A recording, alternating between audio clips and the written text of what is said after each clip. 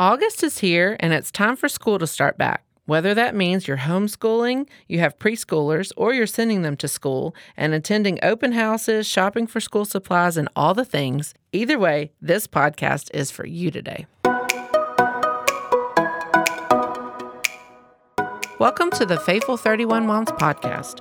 Wherever you find yourself, multitasking, or just trying to catch a quiet moment alone, I'm so glad you're here as we learn together how to live out our faith and point our kids to Jesus. Please don't forget to hit the add or subscribe button today so you will always be notified about new upcoming episodes. Faithful 31 Moms is a part of the Love Worth Finding podcast network, and I'm your host, Mallory Allen. Hey friends. Today, whatever our path for schooling looks like, I think you and I can agree on this. You and I want our children to be champions, to experience success, whatever that looks like for them. Even if your children aren't champion readers, mathematicians, or sports players, we know that the best kind of champion is a champion for Jesus. So if you want to raise such champions, you need to feed them the breakfast of champions, the Bible. This is a quote that I'm referencing from a Bible study called A Future for the Family from my hosting ministry, Love Worth Finding, and I'll put the link to purchase that in the show notes if you're interested in doing that Bible study. It's a great one. But I love the ending of that quote. We need to feed our kids the breakfast of champions, the Bible. When I think about breakfast, I don't know how it is at your house, but most days at our house, unless it's like a special holiday like Christmas morning or a weekend brunch thing, breakfast looks different for everybody. My husband doesn't eat it at all, and then one of my kids is going to want eggs, and then another wants cereal, or one wants muffins, and another one wants just milk only. It's always something different, especially on those church or school mornings that are earlier and a little crazier because we're all trying to get somewhere. I know that you know what I'm talking about. The truth is, I am sure that you can identify with this. But our kids, they have a lot of different preferences, right? They're not all the same. And this is true about the simple things like breakfast, but really it's true about everything, right? Our children don't come with a standard instruction manual, even though that would be nice, but they don't. And we know this as moms already. That's not something I'm telling you that you don't already know. You know, every child has a different combination of genes, of talents, of likes, dislikes. Some like to be at home. Some are social butterflies. Some are leaders. Some are followers. And if you could describe each of your kids in 5 words, I would guess that you would probably have 5 different words for every one of your kids. I know that I would because God has designed them all differently, right? And that's a good thing. He keeps us on our toes, that's for sure. But in regards to this and our children being different, here is my back to school challenge for you today. I'm going to break it down into 3 different parts, but they all stem from one verse. And that verse is Proverbs 22:6. Train up a child in the way he should go, and when he is old, he will not depart from it. So the first challenge that I have, as you're training, as this verse says, your child, like Proverbs 22:6 says, train up a child in the way he should go. You have to realize that no 2 children are alike, like we've been talking about. So as your kids are starting back to school, we have to remember that.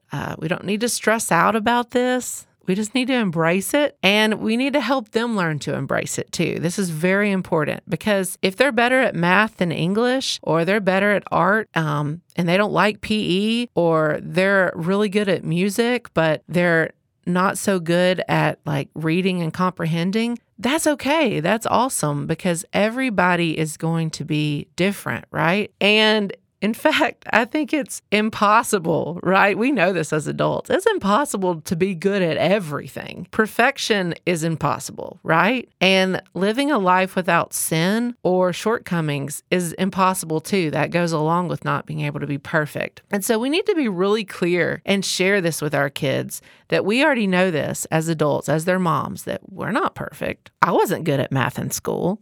And I tell my kids that. I was always the reader and English lover. I couldn't stand math, and I didn't make the best grades in math. But that didn't matter because ultimately the Lord had this role for me of writing and all these things. You never know what the Lord is going to do with the gifts that He's given them. So share that with them and let them take a breath so that they know that you don't expect them to be perfect, and neither does the Lord. You know, even though we do want them to do their best And we do want them to have high integrity so that when nobody's watching, that they're still being honest and making good decisions. But I don't expect my boys to be good at all the same things, or to respond to discipline or affirmation in the same way, or to like everything that they learn at school. I have one that loves school and I have one that can't stand school. I don't want them to feel like they're letting me down because they make one bad grade, or because they didn't make the honors club or the traveling team or whatever it might be at your house. Just make sure that they know, hey, we're all going to be different, and that's okay. I just want us to be trying our best and living our life for Jesus and making the best decisions that we can, even when nobody's watching. Which leads me to the next challenge. Are all, adults included, more nervous when something new starts, right? So as this new school year is starting up with new material to learn, new teachers to get to know, new friends in their classroom, or if you're in a homeschool situation, maybe you're joining an association or something like that, and there's new kids to get to know. And this is where wisdom and discernment come into play, because every child is going to need it in different ways. And you may realize, hey, this fill in the blank, whatever it is, okay, is not working the same for my younger child like it did for my older one. So I need to change something up here.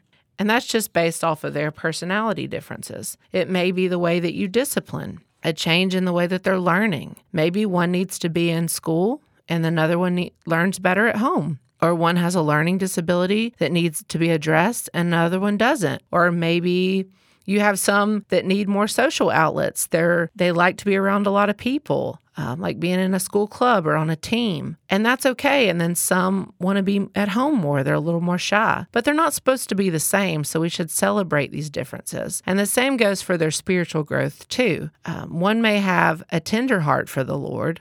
You'll usually have one that does, and they may come to know the Lord earlier in life, while the other one may not. Or you may have multiple children, and you have some that are sensitive to the things of the Lord, and then you might have some that are a little more curious. They like to challenge you a little bit more, ask more questions. They want to know more about this God of the Bible, and they're not sure about things. They may have that more intellectual mind for learning, and they're just curious at heart. Or you might have some that are really artistic, and they're going to be more expressive, and they want to listen to more worship music and do scripture coloring books or whatever it may be.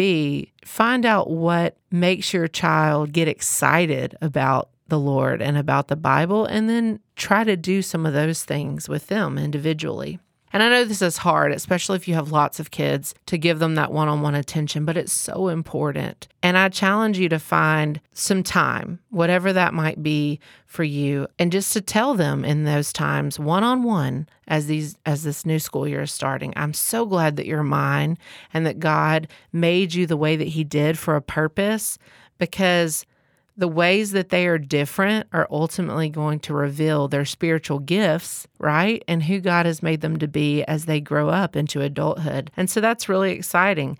A few examples of this might be when you have that one-on-one time with them, is to tell them, Mommy sees that you're being a leader with your other siblings or in the classroom. So I know the Lord wants to use you to lead others to Him. Or your teacher told me that you're being a really great helper at school. And that makes me so proud because God loves a servant-hearted person. Or I love how you really observe others. You really listen and see things others don't. So God has gifted you to be sensitive to the things of others, to the needs of others. Or how you're very curious and you love to learn and ask lots of questions, and God is going to use your mind to do some great things. So God has made them to be the way they are for a reason, so let's just embrace it, whether it's in schoolwork, in friendships, in sports, learning spiritual disciplines, or whatever that may be. No children are the same. They can't be trained the same way. That's what this verse is saying. They all need love and affirmation, though. So find ways to tell them individually the things that you love about how God made them as they go back to school, because they need this extra boost of confidence as they start this new year. The last challenge is,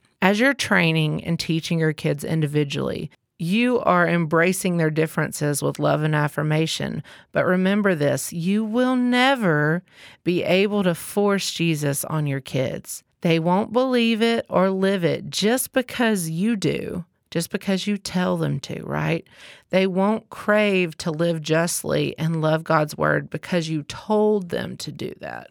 My dad is a football coach, and he says this: you can't teach kids to love the game of football and how to tackle from reading a book or from just telling them. You have to show them. You have to let them play the game. You have to show them how to tackle. You have to let them run the plays. You have to let them make their own mistakes and learn from them. And that's how they learn to love the game of football. But the same is true for us moms. As the school year begins, make sure that you are where you need to be, and I need to make sure that I'm where I need to be with Jesus, that I'm in His Word, that you're in His Word, that we're living it out, because that will be a natural overflow from us into our children. Adrian Rogers said, you can't get someone else excited about something that makes you yawn, right? If somebody's yawning when they're telling me about something, that's not exciting. And your kids, he also said, can spot a phony from a mile away. So true. I've shared that quote before. I love that quote. It's absolutely 100% true. We can't just tell our kids to love Jesus or train them to go to church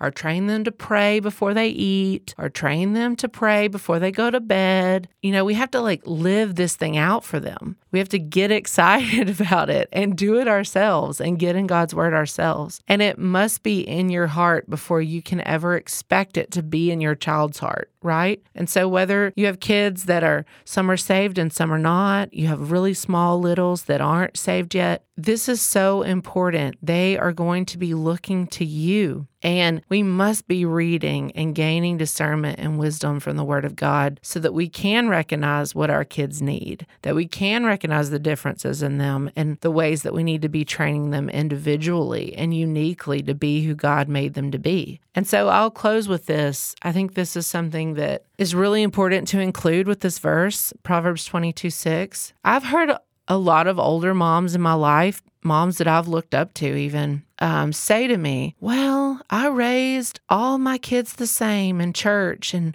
taught them all the same things. So I just don't understand why one of my kids went astray and the others didn't. And I never thought anything about that statement before I really studied this verse, Proverbs 22:6, and what we've really talked about today. But this verse is not a spiritual passcode. It's not a promise that if we train up our kids all the same way, that it means that they're all going to follow God, or if they're not following God as adults, that they will come back to Him. Absolutely 100%. It does not mean that.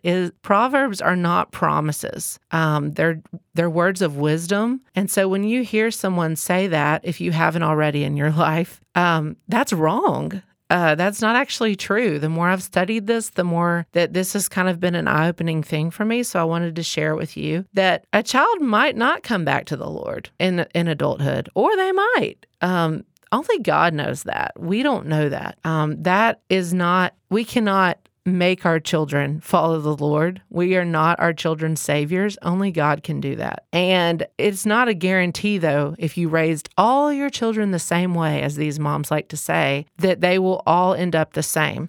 Because one thing I know for sure is God did make each of our children unique, and we need His help to recognize the differences of how to learn to love and affirm them and to teach them God's word in the way that they, as an individual, can best understand. That's what this verse is saying. It's saying to raise kids, to train kids individually to know the things of the Lord. So it's not just a standard one thing for a whole household. And yes, it's a lot more work that we can't raise our kids on like a spiritual cookie cutter plan, right? That would be nice. It's work, right? It's a lot of work to think about that. With every child that you have, it's going to need to be an individualized thing. But it's worth doing. It's worth doing, y'all. This is why we are mothers, to train up each child individually so that they can know who the Lord is and that they can live a life for Him, both as a child and as an adult. And the second part of that verse says, when they're old, they will not depart from it, right? So if you've done this is a huge calling for us moms. If you have raised them individually to know according to His own way, is what the Bible says in the notes, which means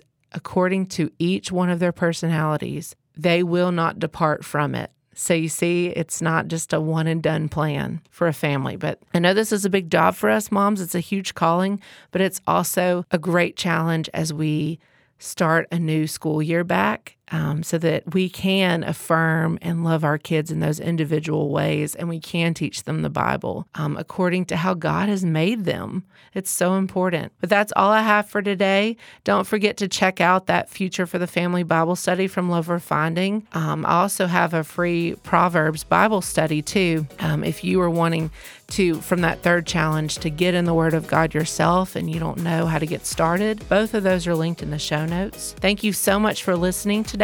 Please be sure to share this episode with a friend and follow me on Instagram at Faithful31Moms. If you have been blessed by this Love Worth Finding ministry and would like to give, there will be a link for that in the show notes as well. Thanks again for listening, and remember to keep up the good work of pointing your kids to Jesus.